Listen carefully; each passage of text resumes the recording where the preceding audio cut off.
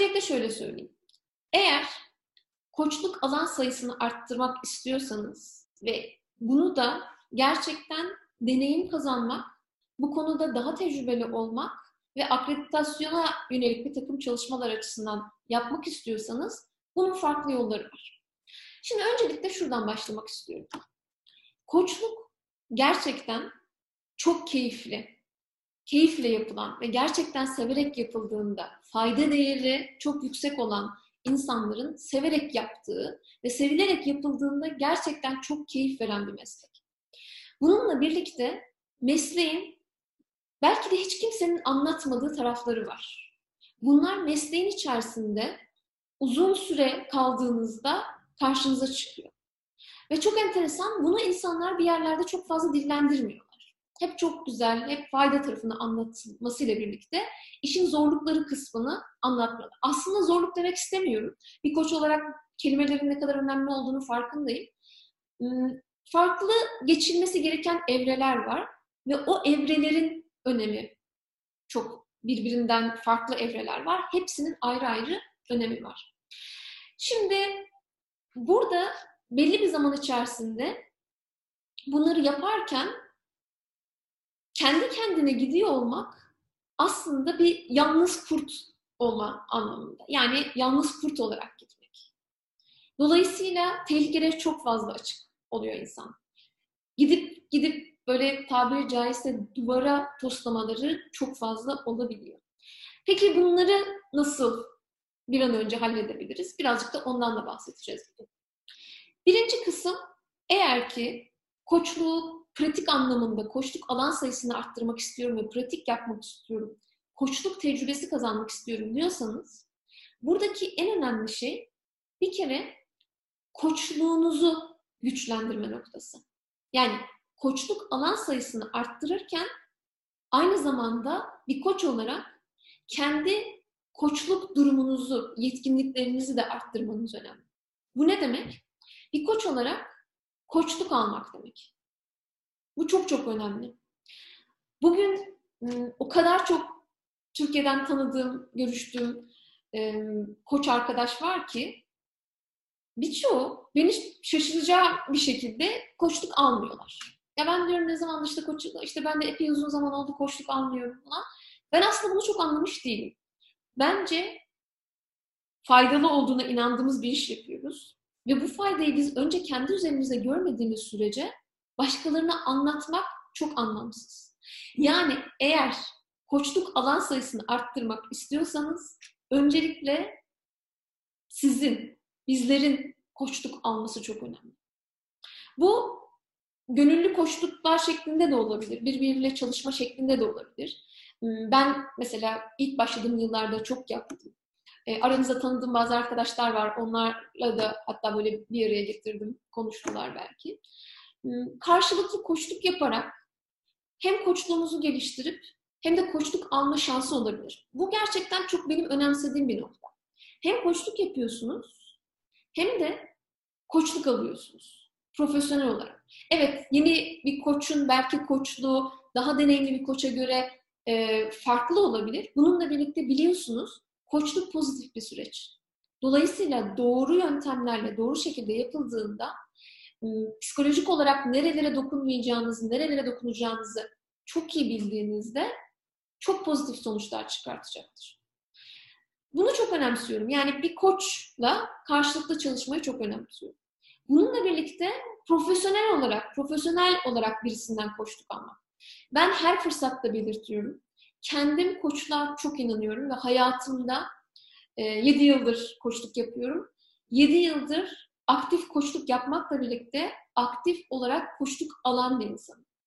Yerli, yabancı birçok koçtan koçluk almış bir insanım ve bunu profesyonel olarak ücretini ödeyerek alıyorum. Ve hayatımın çok büyük bir dönüşümüne vesile olduğunu görüyorum.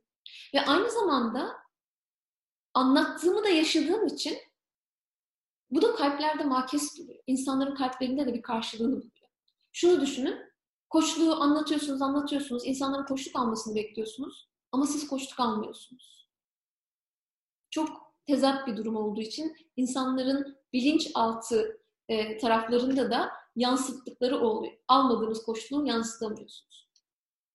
Dolayısıyla birincisi koçluk almak. Diğer bir nokta koçluk konusunda mentörlük almak. Bunu da çok çok önemsiyorum. Çünkü evet karşılıklı çalışmalarla, belki farklı farklı çalışmalarla insan bir yerlere götürebiliyor. Bununla birlikte neyi bilmediğini bilmek insana çok çok çabuk yol kat ettiriyor. Bu ne demek? Bazen 100 koçlukta öğreneceğiniz şeyi bir mentörlükte ya da birkaç mentörlükte çok daha çabuk ve hızlı öğrenebilirsiniz. Ama benim acelem yok, ben 3 seneye, 5 seneye de bunu yayarım diyorsanız bu elbette olur. Benim hep severek anlattığım bir konudur. Ben koçluk eğitimimi bitirdikten sonra bir dönem mentörlük aldım ve o benim işimi çok kolaylaştırdı. Ondan sonra uzun bir süre kendi kendime, yani mentörlük almadan koçluk işine devam ettirdim. Daha sonra yaklaşık 500 saatlik o civarlardaydı bir koçluğu sayım varken başka bir arkadaşım 200-250 saat civarındaydı. Fakat bu akreditasyon döneminde hocalarımız ve değerlendirme yaparken ikimize neredeyse aynı geri bildirimleri verdiler. Tabii bu benim çok dikkatimi çekti. Sonra o arkadaşa dedim ki yani hani sen ne yaptın? Arada 250 saat kadar çok büyük bir fark var. Peki sen ne yaptın? Sonra dedi ki ben sürekli hocaların yanındayım. Sürekli de mentörlük alıyorum hocalardan. Dolayısıyla bu işi öğreniyorum, bilenlerden öğreniyorum. Ve koçluğu gerçekten çok fark etmişti.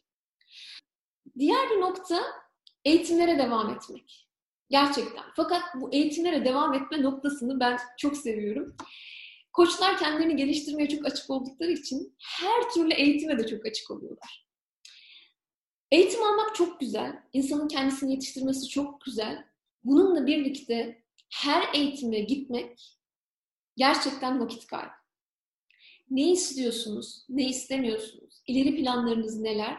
Buna göre eğitimlerinizi, isteklerinize göre eğitimlerinizi götürmeniz çok çok önemli. Öyle, bu da çok güzel geldi, bu da çok güzel geldi. Yani bir koç için insana dair her konu çok cazip gelir elbette ve bunu almak ister. Bununla birlikte eğitim alıp, eğitimde öğrenilenleri biraz uygulayıp, sonra tekrar eğitim almak ve amaca yönelik eğitim almak sizleri destekleyecektir. Koçluk yapmak. Evet, asıl nokta da bu. Koçluk yapmak. Ne kadar çok koçluk yapılırsa. Peki koçluk yapmak istiyorsunuz. Bununla birlikte koçluk yapacak insan bulamıyorsunuz belki de. Yani şöyle bir eğitime gidiyorsunuz koçluk eğitimine. Koçluk eğitimini aldıktan sonra o sertifikayı aldığımızda artık her şeyin bittiğini zannediyor olabiliriz. Aslında her şey o zaman başlıyor. Koçluk eğitimini aldıktan sonrasında bol bol koçluk yaparak pratik yapmak sizi sadece ve sadece işin içinde öğrenme noktasında ve en iyi öğrenme metoduyla ilerlemenizi sağlayacaktır. İşte mentörlük, koçluk almak başka konular ama kendiniz bu işi tadarak götürmek çok önemli. Siz eğitim alırken etrafınızdan, yine çok fazla söylerim, bu etrafınızdan birçok insan ne güzel koçluk eğitimleri sen al, biz senden koçluk alırız, ilk müşterin biz oluruz da denir. Bununla birlikte bu söyleyenlerin hiçbirini daha sonra ya da çok azını daha sonra bulabileceksiniz. Bunlarla karşılaşmaya da hazır olmak gerekiyor. Peki burada koçluk alan sayısını nasıl arttırabiliriz? Yani profesyonel olarak bırakıyorum, pratik yapma amaçlı. En başta söylediğim gibi karşılıklı bir koçla anlaşıp karşılıklı çalışmalar yapılabilir. İkincisi dernekler, vakıflar aracılığıyla yapmak istediğiniz koçluk tarzına göre insanlara koçluk hizmeti sunabilirsiniz. Orada sunduğunuz bir hizmet gerçekten size geri dönüşümü olur. Örneğin şunu söyleyeyim, ben ICF üyesiyim. ICF üyesi olarak yeni koçlar, bu arada Türkçe olarak da oluyor, ben İngilizcesine katılıyorum epey uzun zamandır. Karşılıklı koçluk projesi var ICF'in. Yeni koçlar için bir bölüm açmışlar. ACC koçlar için bir bölüm açmışlar. PCC koçlar için bir bölüm açmışlar. Dolayısıyla Türkçe bölümler var.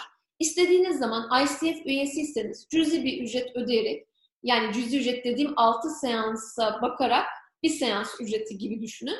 Karşılıklı siz bir koça yapıyorsunuz. Başka bir koç da size koçluk yapıyor şeklinde ICF'in karşılıklı projeleri var. Bununla birlikte Facebook gruplarında bazen bazı koçlar koçluklarını ilerletmek için birbirleriyle yazışıyorlar. İşte ben kredi alacağım ya da işte koçluk sayımı arttırmak istiyorum. Benden koçluk almak isteyen var mı gibi. Mesela böyle yerlere de bakabilirsiniz. Bununla birlikte çevrenizdeki insanlara da anlatırken benim size söyleyebileceğim, gerçekten çok ciddi, bunu uzun süre bu şekilde yapmış ve tabiri caizse yine tekrar o duvara toslamış bir insan olarak şöyle anlatabilirim. Gel ben sana bir koçluk yapayım dememek işin en güzel tarafı. Çünkü bunu söylediğinizde bir kere insanların birçoğu hala, İngiltere'de de ben aynı şeyi yaşıyorum, koçluğun ne demek olduğunu bilmiyorlar. İkincisi, birçoğu koçluğa ön yargılı. Üçüncüsü, gel ben sana bir koçluk yapayım dediğinizde sanki çok da bilmedikleri için, yani senin buna ihtiyacın var, gel ben de seni bir düzelteyim anlamında da algılayabiliyorlar. O yüzden böyle yapmaktan ziyade etrafınızda birilerine faydası olsun diye düşünürken koçluğu bir şekilde sunmak. Daha doğrusu koçluktan ziyade, koçluk kelimesinden ziyade ne yaptığınızı tam ve net olarak karşı tarafa sunmak. Biraz önce dediğim gibi ben bunu defalarca yaptım. Şöyle düşünüyordum. Koçluğu aldığım zaman işte biz koçlar için nasıldır? Çok faydalı, müthiş, hayatımın en güzel deneyimlerinden biri. Dönüştüm, değiştim, fayda sağladım ve bunu herkes bilmeli. Bunu herkes faydalanmalı. Ne kadar güzel bir şey değil. Özellikle en yakınlarımızdan başlayarak o güzelliği yaymak, insanlara fayda sağlamak isteriz. Bununla birlikte karşı taraf bizim kadar ona ihtiyaç duymuyorsa, ne olduğunu da bilmiyorsa gerçekten çok da sıcak bakmayabiliyor. Hatta tam tersi birazcık da nazlanmalar, işte hadi yap bakalım bari de bir deneyelim bakalım neymiş bu koçluk. Ondan sonra bir kere yapıldığında aman hep de soru sormakmış gibi algılanmalar.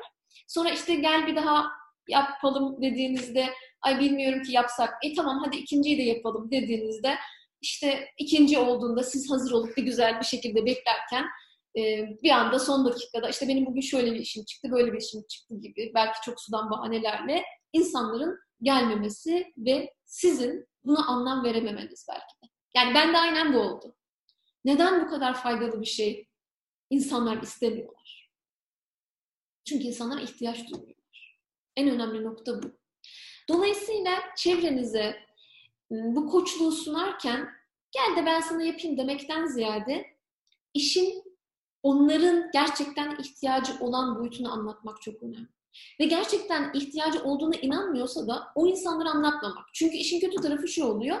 Ya ben koçluk aldım hiçbir şey yok onda diyorlar. Bu sefer koçluğu kötülemeye başlıyorlar. Koçluk hakkında farklı farklı şeyler yazıyorlar. Şimdi kişi bir koç olarak bir yere gelmek istiyor. Şu andaki olduğu nokta ile gitmek istediği nokta arasında bir boşluk var. Ve bu boşluğu koçlukla doldurabilir. Farklı açılardan bakarak çözüm ve cevap bulabilir. Koçluk olarak bunları biliyorsunuz. Şimdi bunu bulamadığı için yani diyor ki ben yeterince para kazanmıyorum. Neden koçluk yapmaya para yatırayım?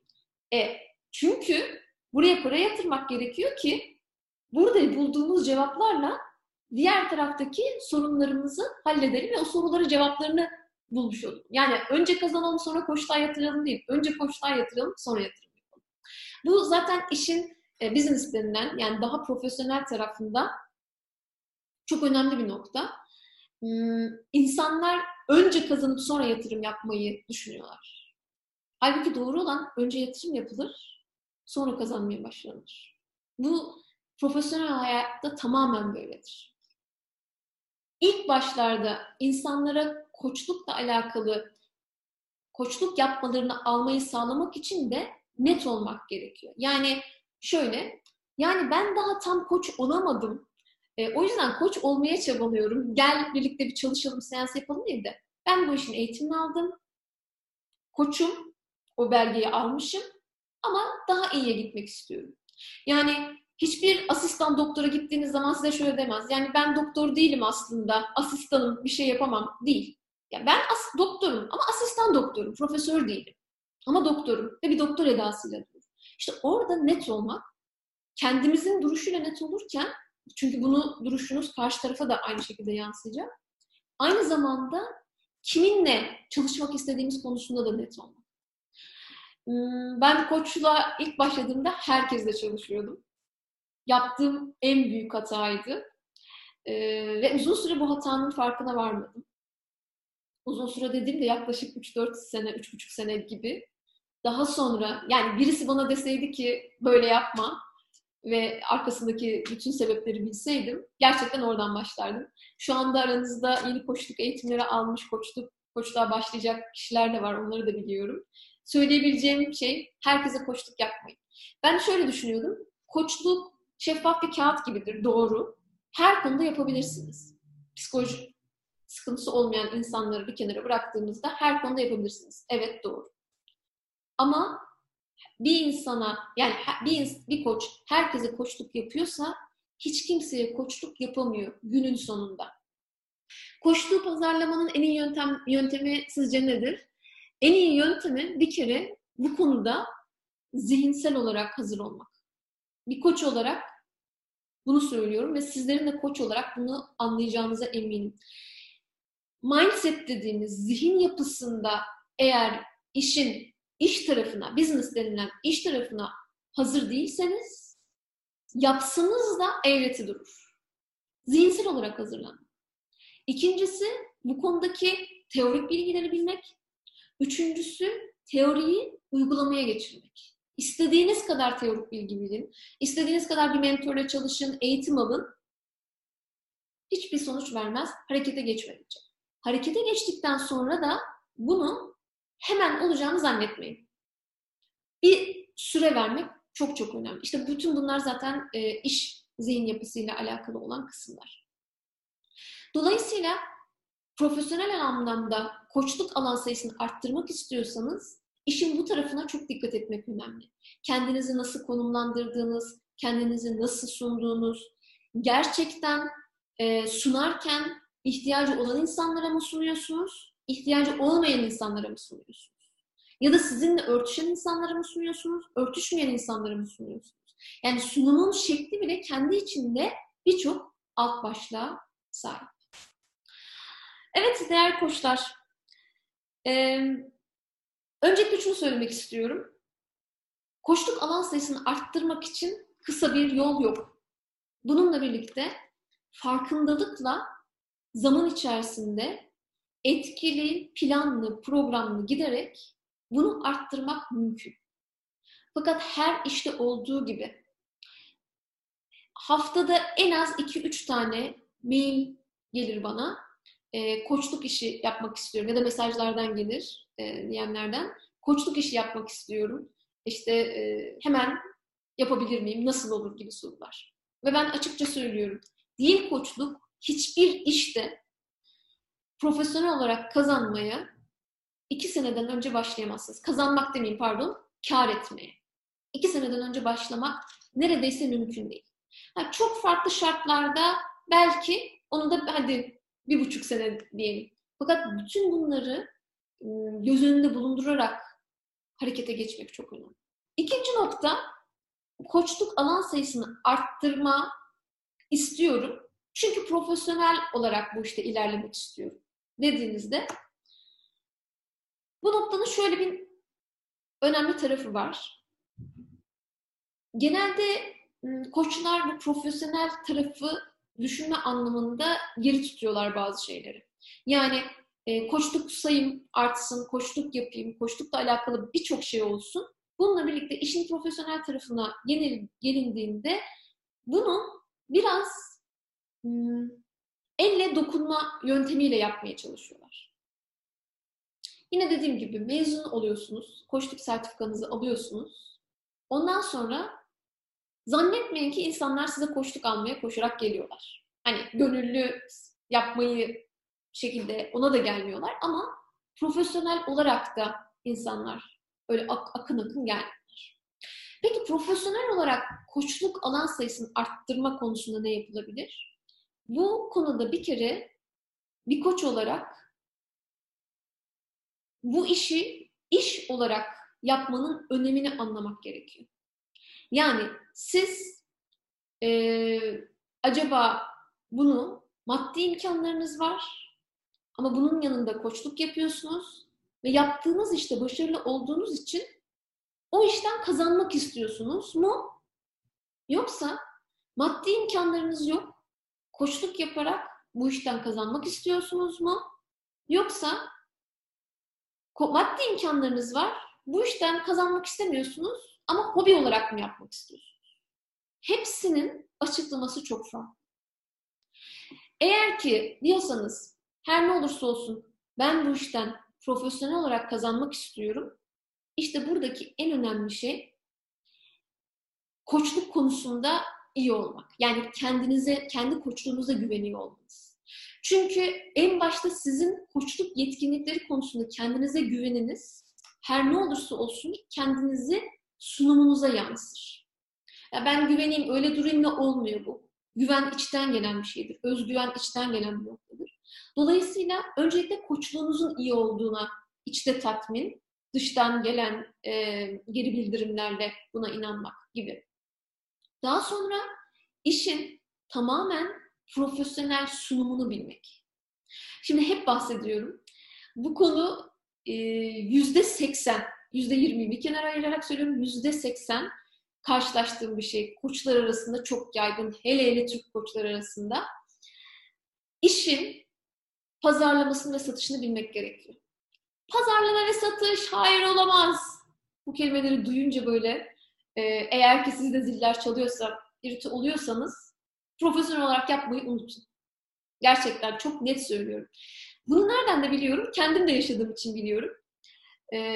İlk yaptığım koçluk seansında ücreti bile telaffuz edememiştim. Yani telaffuz etmek neresi? Yani epey bir 4 seans sonrasında ancak söyleme ve isteme noktasına gelebilmiştim.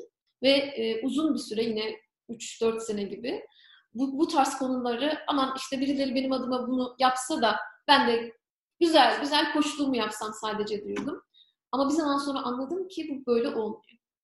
Eğer koçluk alan sayısını arttırmak istiyorsanız gerçekten bu konuda kendinizi profesyonel olarak yetiştirmeniz çok önemli.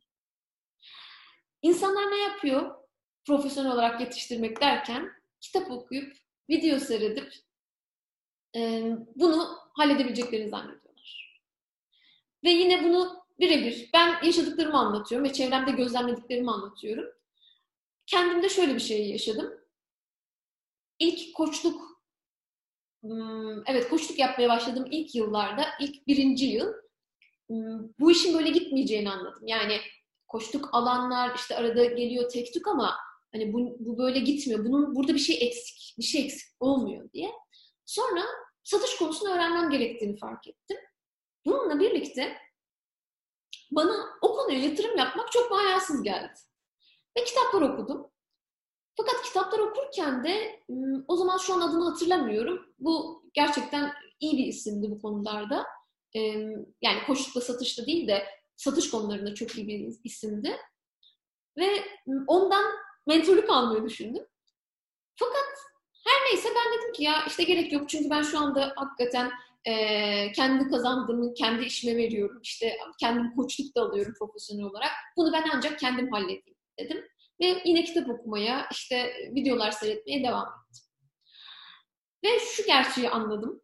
Hem koçluk yetkinlikleri hem koçluğun profesyonel olarak yapılması konusunda sizi hiçbir kitap ya da video bir yere getirmiyor. 4-5 sene veririm ben bu işe diyorsanız getirir belki. Çünkü ben hep şunu söylüyorum.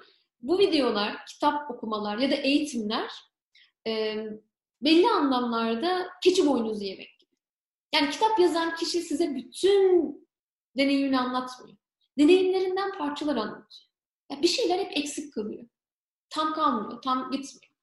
Dolayısıyla bu konularda gerçekten profesyonel olarak düşünmek ve bu işten profesyonel kazanmak istiyorsanız profesyonel davranmak çok çok önemli. Network ve sosyal network çok önemli. Yani koçluktan profesyonel olarak koçluk alan sayısını arttırma anlamında insanlarla network yapmak çok önemli. Network'ü herkes söylüyor. Burada önemli olan bir nokta var. Çok fazla network yapmak değil. Gerçekten kiminle network yapacağınızı çok iyi seçip vaktinizi doğru insanlarla network yapmayı ayırmak çok ama çok önemli. Diğer türlü o toplantı, bu görüşme, oradaki eğitim, buradaki bir araya gelme derken günlerinizi veriyorsunuz ama yine bir avuç elde kalan bazı noktalar oluyor. Türkiye'de koçluk daha çok kurumsal alanda biliniyor. Kurumsal alanda aslında insanlar da nasıl diyeyim doymuşlar gibi. Yani çok biliyorlar, çok doymuşlar. Hatta bazen negatif anlamda da olabiliyor. Bununla birlikte normal hayatın içerisinde koçluğu bilen ve normal hayata koçluk yapan insan sayısı çok az. Şimdi dönüp baktığınızda insanlar kurumsal alanda koçluğun ne demek olduğunu öğrenmişler.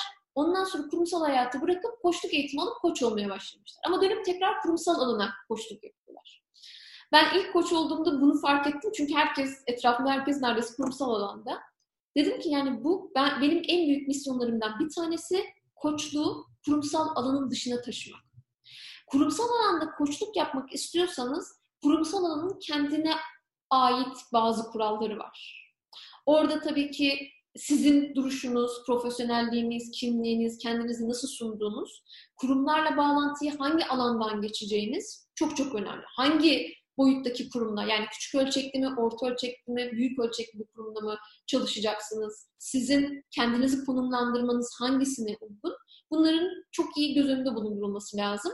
Ama genelde kurumlar dediğimizde, yani küçük kurumları demiyorum ama orta ölçekli ve büyük ölçekli kurumlar daha koçluk sayısı olan koçlarla çalışmayı tercih ediyorlar. İlk başlarda değil ama belli bir sayıyı geçtiyseniz, yani 200 saati geçtiyseniz çok daha rahat olabilir. Ama küçük kurumlar da çalışılabilir. Koçluğunuza güveniyorsanız o anlamda çalışmalar devam edebilir.